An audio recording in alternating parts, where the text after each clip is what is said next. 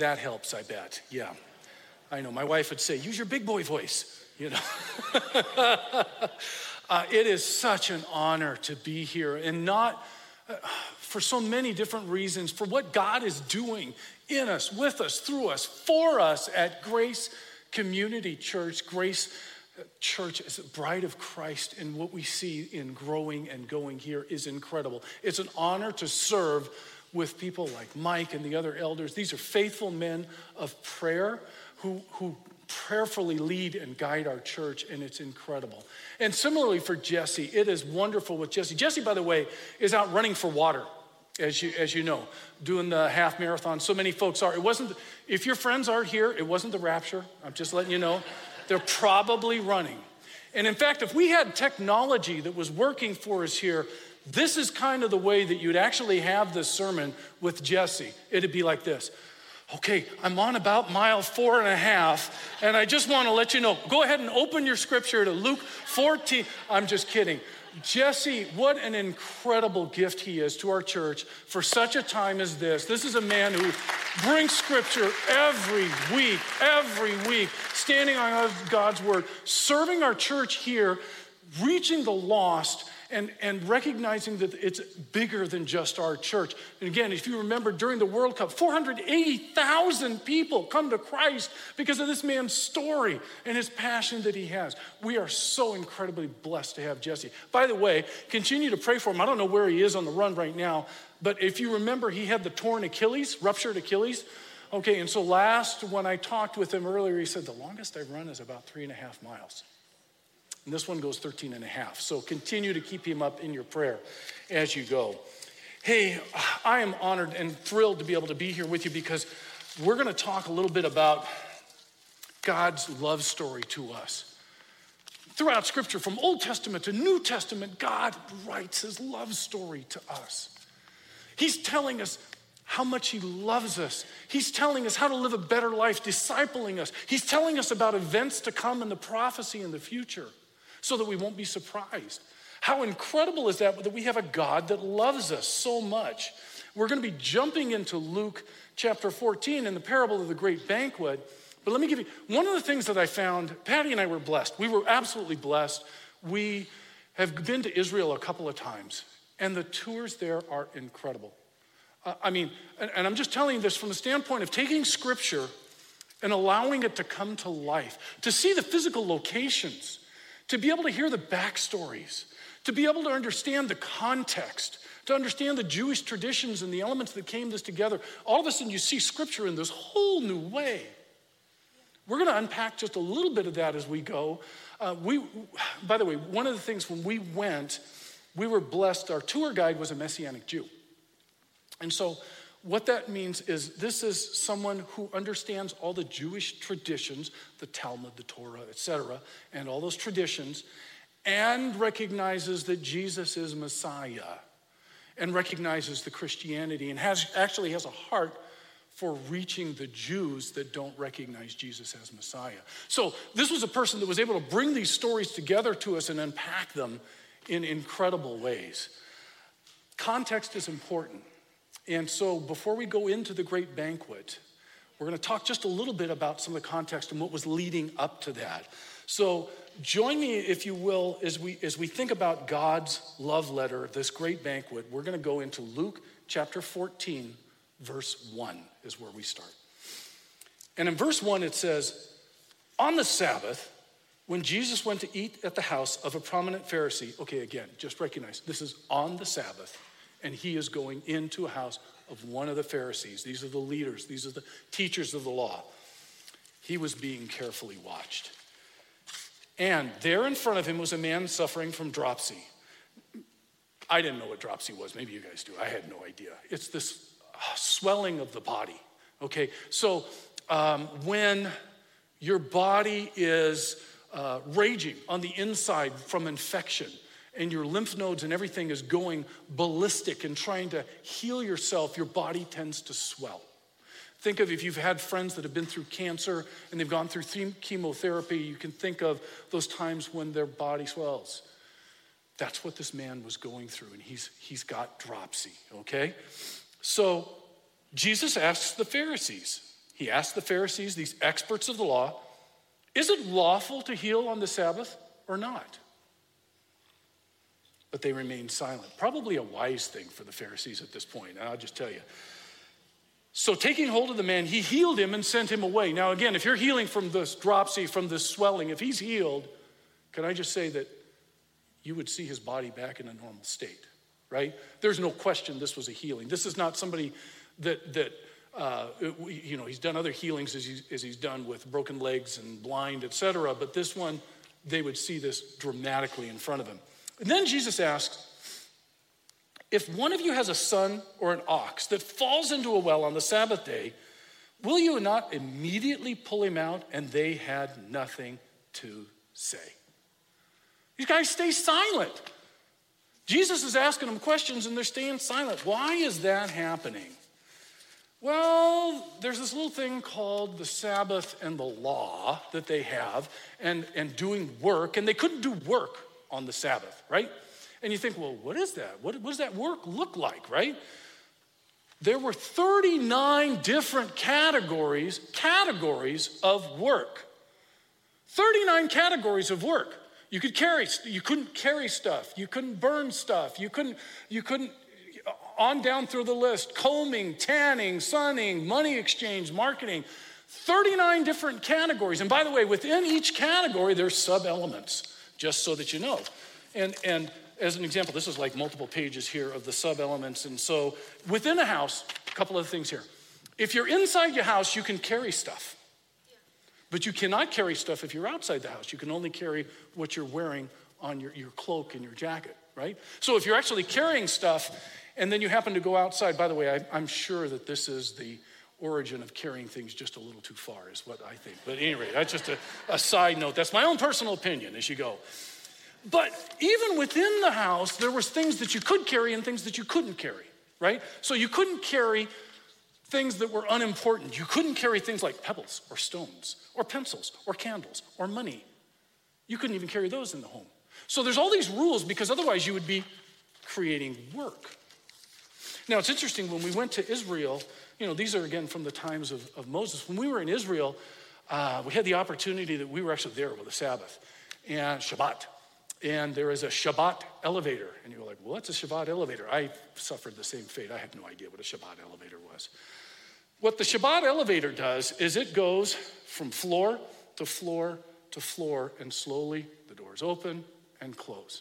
And the reason is, if you happen to hit the button and say, I'm going to floor 5, that electrical connectivity is creating work.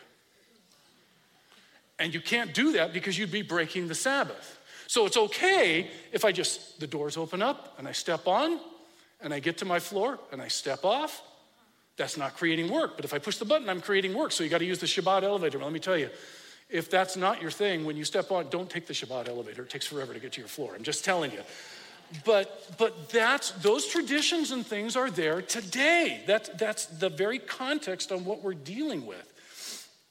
Now, Jesus, though, tells us on Mark 2:27 that the Sabbath was created for man, not man for the Sabbath.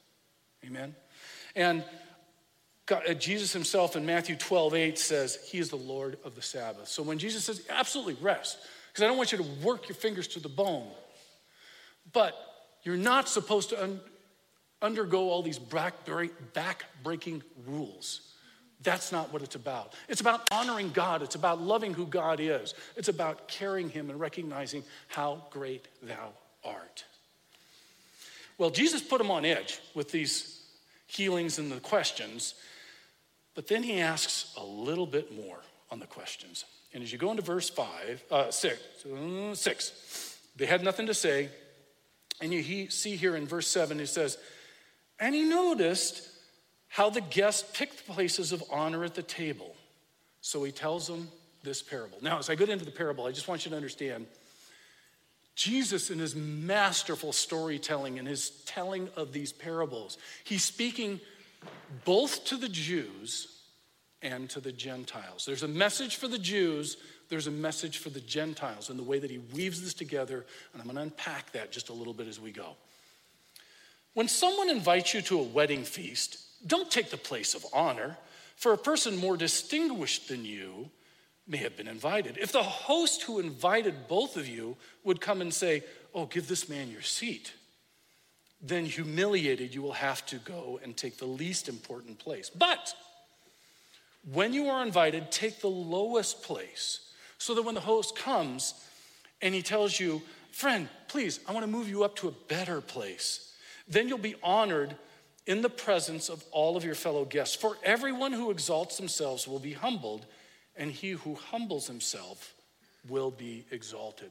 Now again, catch the context of this. You've got a Pharisees who, it's all about me. I'm the teachers of the law. I'm all that. I'm taking the prime seats, right? That's where I'm headed. So Jesus just walks through and says, no. It's about humility. It's about being humble. Then Jesus says to the host, I thought that was really interesting. Again, this is the home of one of the Pharisees. So to the host, he says, hey, when you give a luncheon or dinner, do not invite your friends, your brothers, your relatives, your rich neighbors. If you do, they might invite you back so that you would be repaid. Okay, so what he's saying here is don't do the tit for tat thing. Hey, Stephen, I'm inviting you over for dinner, and by the way, I'm expecting the invitation, and it better be a good meal when we come back over to your house, because you owe me on this one. That's not what it's about. And that Jesus is very clear on that, but that's what they were doing. It was this little holy huddle. It was this coffee clutch. It was this group of people that just stayed close together, right? They weren't carrying out the message and really helping the people. They were establishing all these laws on them. But when you give a banquet, invite the poor, the crippled, the lame, and the blind, and you will be blessed. Although they cannot repay you, you will be repaid at the resurrection of the righteous. Again, what you've got here is Pharisees who are saying, I'm proud, I'm entitled, I'm self-focused, I'm the best, I love me, I love myself, I've got my picture on my shelf, those kind of folks as you go. Folks that whenever you start to engage them in a story and they say, how are you doing? And you say, well, here's what's going on. And the next thing you know, all of a sudden the story is turned and it's all about them, right? I know that never happens to you, but it can. And the opportunity here is recognizing that these guys are very self-focused. Jesus is mission-focused. The Pharisees are self-focused. And what Jesus is telling them is, don't come in expecting to be honored. Come in to serve. Come in to be humble, right? And that's very directly applicable for us today. Now, you'll also notice that he was talking about a wedding feast. A wedding feast. And so the challenge from my mind is I've got this perspective actually, if you think about it, how often was Jesus at a wedding, talking about a wedding, attending a wedding and a wedding feast? Okay, where was his first miracle? Cana. What did he do? Water to wine. Where was it? A wedding. Amen. Right. How about the parable of the 10 virgins? A wedding. The church is being described as the bride of Christ. A wedding. Right? And so there's all these contexts and all these stories about being a wedding story. Now, in my mind, I've got this wrapped around of the classic Western style wedding, right? So the Western style wedding, as you think about it, there's a prayer at the beginning. There's the groom's folks on one side, the bride's on the other, right? The bride comes down. There's the prayer, there's the exchanging of vows, there's the exchanging of gifts, there's a proclamation that you're married. This is the context that I'm thinking of, as you go. By the way, fastest wedding ever. I've done a handful of weddings. I haven't done this one. Fastest wedding ever happened to be in the Old West days, the cowboy days. This is the whole service. I'll do the whole service for you right here. Have her, have him, done. That's it. There's not a lot of prep and set up there, but there's not a lot of romance and things either as you go. So, and what I found as I dug in a little bit more and wanted to learn, what I found, the Galilean wedding was uniquely different, significantly different than what we think about in the West. And it was unique in Israel. This wasn't a wedding that was done across Israel. This was in the Galilean region. Who were Jesus' disciples? They were all Galileans. So when he talked about a wedding, he was able to relate to them in ways that they completely understood. that sounds good. And I said, well, okay, talk to me a little bit more. What's the Galilean wedding look like? It's quite different. What is it? Well, it's actually a story, and you'll see a little bit of it in here about prophecy. It starts with the betrothing, the betrothal. And I would just tell you that a wedding in Galilee, and for any place it is the most significant event anywhere, anytime for any of these people. And so when a wedding came up, it was like, yo, come, we got a wedding, we're excited, let's go. So at the betrothal, they would come up and say, we're gonna go ahead and we're gonna be betrothed, so let's go, come on everybody, come on. Where are we going? City gates. Why are we going to the city gates? City gates is where the elders sit, that's where the contracts are, that's where the people would come and everybody would come in to witness this commitment of a wedding. Cool. So what did the process look like? Well, the prospective bride and groom and the groom's father read a marriage covenant. So it'd be something like you see here. Again, the father is reading through the covenant, and this is the covenant of bringing two families together. The father himself is actually reading this and saying, here's the commitments, here's the things that we will do, here's how these families come together. And it's a legal agreement. Then gifts are exchanged. The most extravagant gift was given to the bride. And part of that was recognizing that it's a hard life. The husband could die in that case, but they give an extravagant gift to take care of this prospective bride beforehand. And then comes the point where there's this hush over the crowd. It's called the cup of joy. So there's a cup, and the groom, they pour wine into it, and they offer it to the bride, okay? So it comes like this, and what this is this is the moment where the bride can either accept or reject the wedding proposal. If she takes and drinks of the cup, she's accepting the wedding proposal. If she says, no, I don't want to drink of it, I'm done. That's her point where she can say no or yes. So everybody's kind of got this hush over the crowd. Is she gonna do it? Is she saying yes? What did she say? That's where we're at. The next thing, though, is the groom then drinks of the cup.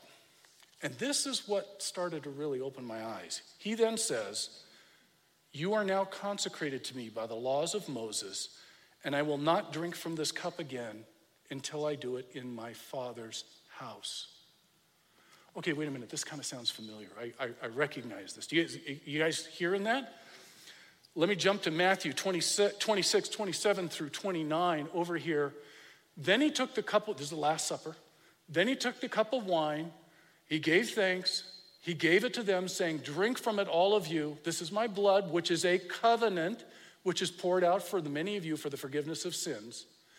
And I tell you, I will not drink from this fruit of the vine from now until the day that I drink it with you in my Father's house. You guys catching the similarity? I mean, it just blew me away as I read this. Okay, wait a minute. This is just like what the wedding would have been. Now that you've got the commitment and they've been betrothed. By the way, this is Mary and Joseph when they say they were betrothed. This is the point, right? They got to this point, they're committed, she's accepted, and now what happens is the groom goes away and prepares the home. And what he's doing is he's preparing the home that's actually at the Father's house. And you can see this now. As you go throughout the Galilean region, there are houses, and typically it's built up a level. So you see the house, and there's construction going on, and it's building up to the next floor, because there's multi-generational families living together. And so they would build up, and the groom has a lot of work to do. By the way, from the point of the betrothal to the wedding is a year. It's a year. And that's where he's doing all the preparation. That's where he's building the home. He's buying the furniture. He's doing the plates. He's getting the home ready. He's purchasing the food for the wedding banquet. By the way, the wedding banquet is going to be a week-long deal with all your friends and then some. So there's a lot of food to prepare and get. So this is what this guy is doing. He's going and preparing the place for his bride. His bride, by the way, is preparing her wedding dress. She's remaining vigilant and pure until the groom returns. Well, if you think about John 14, 1 through 3, do not let your hearts be troubled. You believe in God, you also believe in me. My Father's house has many rooms. If it were not so, I would have told you. I'm going there to what? Prepare a place for you. Fascinating. How awesome. And if I go to prepare a place for you, I will come back and you will be with me, that you may be where I am. The bridegroom goes to prepare a place. Jesus has gone to prepare a place for us. Oh man, is that exciting or what? I mean, it's just, Now here's the kicker though. I kind of, as I'm unpacking this, my mind's just kind of going, well, okay, wait a minute. I'm getting some of this. This is really pretty interesting. Here's the kicker for me. The bride and the groom have no idea when the wedding date is. They have no idea when their wedding is. There's one person that declares when the wedding is. It's the Father. It's the Father. Holy smokes. So as you're reading this, you're thinking about this and you're going, well, when does this happen? How does this happen? How do they know? How are they ready? What's the deal? The groomsman, in addition to doing his work, he's got his wedding party and they're all in their wedding clothes because you know what? The announcement's going to come at night. It doesn't come in the middle of the day. It comes at night. They're all sleeping together in their groom's clothes. And over here at the bride's house, you've got the bride and all of her bridesmaids, and they're all in their wedding dresses in preparation. They're all ready to go. But it's the Father's decision, and they don't know when the time is. It's the Father's decision when he looks and he says, you finally got the house together. You've got all these elements. Go get your bride. Go get your bride. Matthew 24:36, as you go, says, so about the day and the hour, no one knows, not even the angels in heaven, nor the Son, but only the Father. The Galilean wedding is so similar, it just blows me away that you think about that. It's just the Father that knows. And so when he says, go get your bride, can I just tell you, there's some excitement. You've got the groom that wakes up and is like, yes, this is the day. I get to go get my bride. I've waited a year. Let's go, guys, come on. And they blow the shofar horn, and they let everybody know. And now they're waking up the entire town. It's the wedding feast. Let's go. Come on, everybody, let's go. And away they go for the wedding feast. They're collecting folks as they go. Now, the bride, by the way, is asleep, and she's in her wedding dress with her wedding party. She's got to quickly get up, get the lamp ready, because it's at night. You remember this with the light? You've got to have your oil ready and the lamp, because it's dark. I'm sorry, it's a night picture, all right? They didn't have good cameras back then. But they're coming with torches. They're coming with the shofar horn. They're going to get the bride. How exciting is that? But then it gets a little bit even more interesting. When it comes time to get the bride did not walk back to the Father's house. She was carried. She was carried. They had a thing that was kind of called, it was like a litter. It was like, if you think of a stretcher, but instead it was a chair in there that they would come in and they would lower down. She would climb in. They would lift her up, and they literally called it flying the bride to the Father's house. This is the rapture. You've just heard the betrothal and the covenant of God. You've heard that. You've heard about going to prepare a place for you. You've seen the gifts prepared. And now all of a sudden, here comes the rapture, and the bride is swept up to go meet her groom. How exciting. I mean, this just blew me away. 1 Thessalonians 4:16 through 18, as you're coming through here, this talks about specifically, as you see right about in the middle, there is a trumpet call that starts this whole thing. 1 Thessalonians 5:2 through 6 says, he comes like a thief in the night. Okay, so if you're ready, it's not like a thief in the night. If you're ready, you go like, hey, party's on, feast is on. I've got my appetite. Let's go to the party. This is exciting. If you're asleep and you're not prepared, you're like, oh, well, what is it? Can I get there in time? Here's what happens. The bridal party comes in, the guest comes in, and the door shuts. And the door is closed for 7 days. For 7 days, no one goes in or out, and that's where the feast occurs.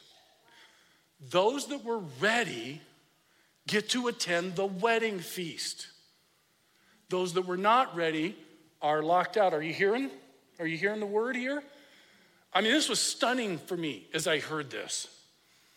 You get this, you have this whole new perspective of Scripture, and the context of the wedding, and the comparisons to prophecy is just phenomenal. So that's your backstory. This is what the wedding kind of looks like, feels like, etc.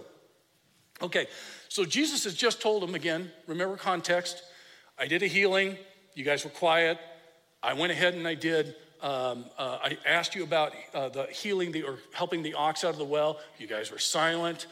I'm telling you, don't take the best places at the meal, you guys aren't talking. I talk about not doing tit for tat, and then I just give you this parable about this dinner and inviting those folks, and here's where somebody speaks up, and he says, when one of those at the table heard him say this, he said to Jesus, blessed is the man who will eat at the feast of the kingdom of God.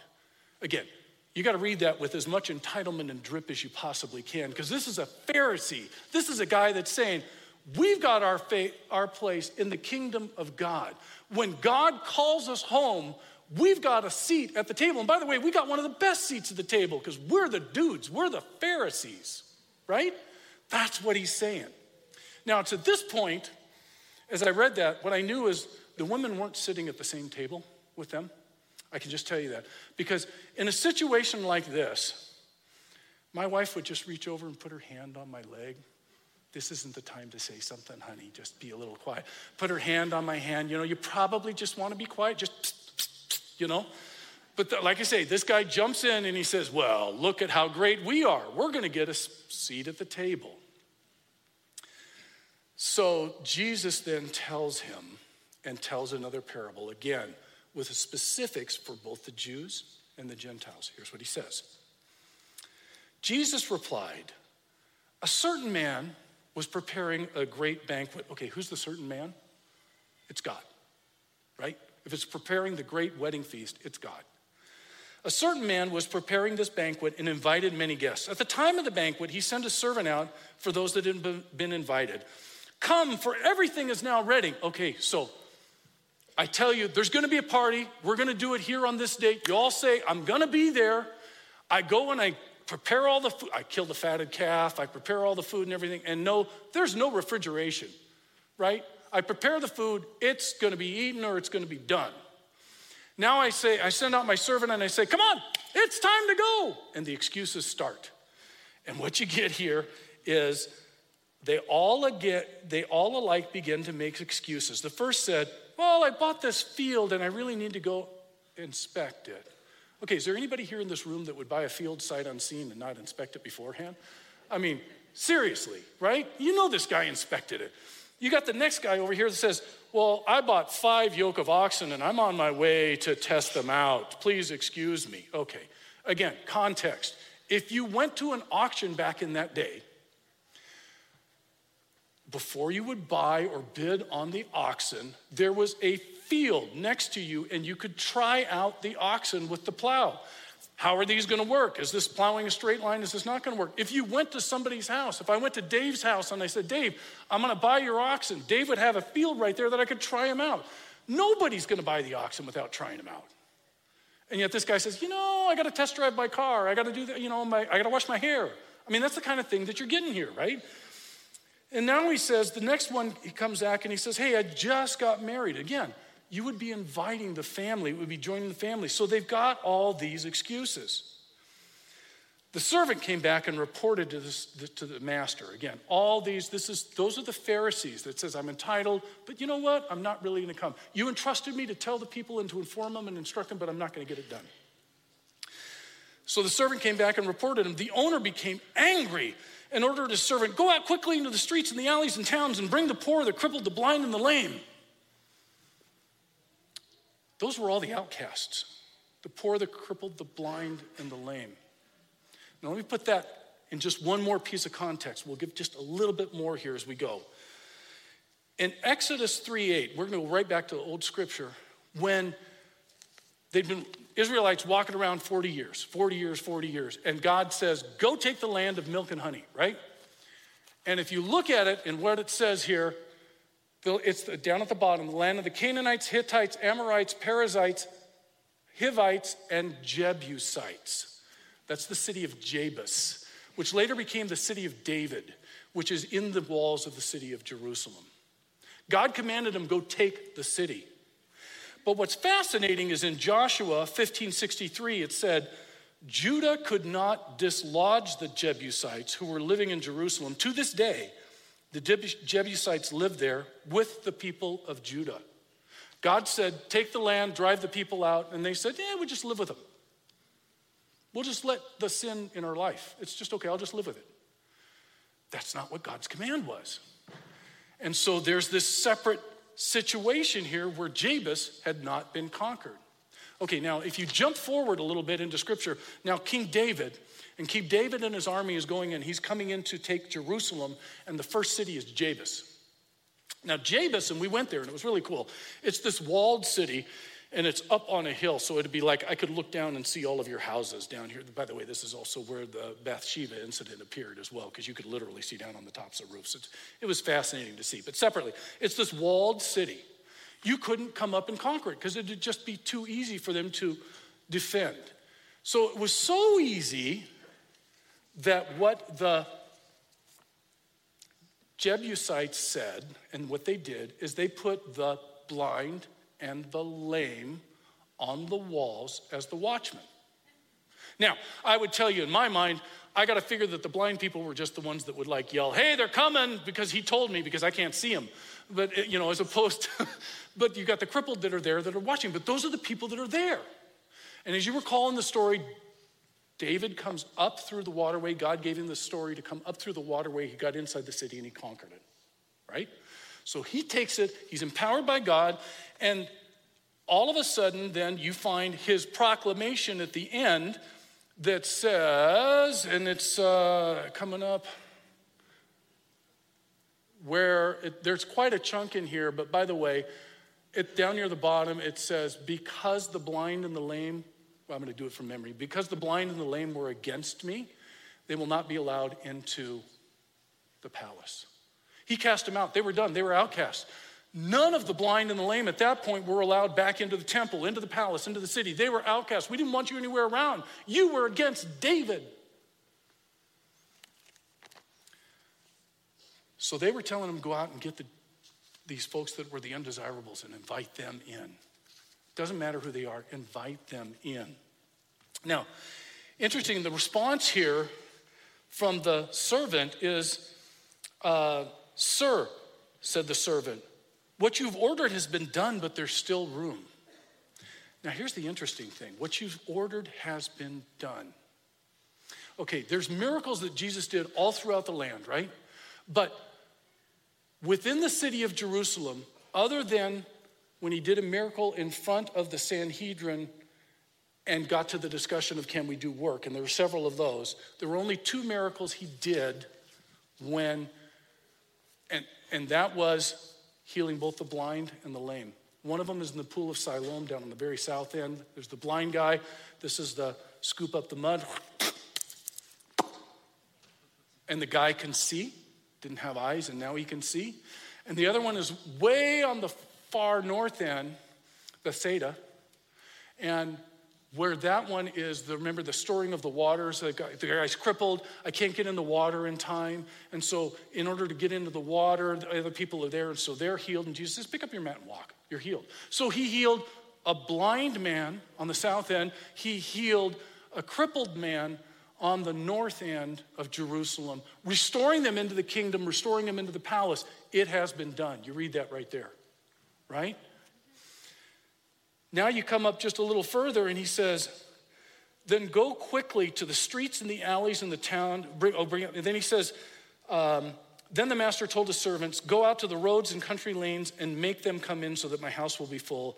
I will not let one of those who were invited to get a taste of my banquet.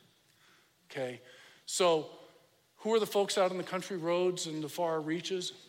It's you and I. That's the Gentiles. This is the Gentiles. He's saying, go invite the Gentiles. And he's saying, the Pharisees won't taste of the banquet, but I want to go out to the Gentiles. Now you notice it doesn't say it's done. Why is it not done? That's our job. We have to continue inviting. We have to go. The wedding feast is coming, and we've got to be ready. We've got to be able to invite and invite others. In Acts 1:8, it says right here in Acts 1:8, but you will receive power when the Holy Spirit comes on you, and you will be my witnesses in Jerusalem and in Judea and Samaria and to all the ends of the earth. Invite them. The wedding feast is coming. So where are we on the timeline? You've had this covenant. Okay, there is a covenant for the Gentiles. If you look to Ephesians 2:11 through 13, by the way, and this is just one. There's others where it promises. But right down at the bottom, you would see, but now in Christ Jesus, while you were once far away, through the blood of Christ, you are now brought near. That's a covenant. That's a promise. That's a promise from God. Okay? Have you had the cup of joy offered? Did you accept it? Well, we do every time when we go through communion. And I tell you, after reading this, I see communion differently. But have you been able to take of the cup? Have you accepted Jesus? Has Jesus paid the price? Has he given us an extravagant gift? Absolutely. Has Jesus said, I'm going away to prepare a place? Absolutely. Guys, the next step is flying the bride. Go get your bride, flying the bride. And I got to ask myself when I got there, what are the signs of the end times? Well, 2 Timothy 3:1 says they're perilous times. Luke 21:11 says there's earthquakes, plagues, famine. Matthew 24 says wars and rumors of wars. Even from prophecy in Isaiah, it says, those that you call evil will be good, and those that you call good would be evil. Does that sound like what we're dealing with right now? I mean, the world is turning upside down. Can I just tell you, it feels like, and we don't know what the time is, but it feels like we're right there. I would share with you, by the way, as one short example, Senate Bill 5599. This is one. If you're for it, call Governor Inslee and tell him to sign it. If you're against it, call him and tell him not to. This is a bill that allows the state to take your children, age 13 and up, if they want to have gender-affirming surgery, and they don't have to tell you where they are, and they will go and have the surgery done. They will take you from their family. So if you believe that's a good thing, call him and tell him to sign it. If you recognize that what God says is families is important and you need that family unity, then I encourage you to call him and tell him, do not sign that bill, because it won't go into law if he doesn't sign it. By the way, there's also in Boston, SatanCon is happening this weekend. SatanCon is happening this weekend. It's phenomenal what's going on right now. The challenge for me then, and these are questions that I have for me, am I inviting others to the banquet? And I gotta be honest with you, there are times where I think, I'm a little entitled. That I got my spot, I'm okay. I don't wanna do that awkward thing and invite. I struggle a little with the entitlement. Jesse's got us through with blessed stories to begin with prayer, listen, eat, serve, share your story. Great ways to start to begin to go out that. And then recognize that as we invite others to come to Christ, then there's also the role and the responsibility for us to disciple them, to take them from milk to meat, to help them understand so that they can be disciple makers on their own. Like I say, I was just blown away as I looked at the Galilean wedding and the similarities for us, and I know the end times are short. And I pray for us every day that, again, God is doing something at Grace, in us, through us, with us, that we are so honored to be seeing what's going on. Let me pray. Heavenly Father, thank you so much for giving us your Son, for being our God. God, we praise you for this church. We praise you for your message. We praise you that you unpack it in ways that we see things in new ways. God, may you be Lord of all. May you be King of kings. And we look forward to being flown as the bride of Christ to meet you. In Jesus' name.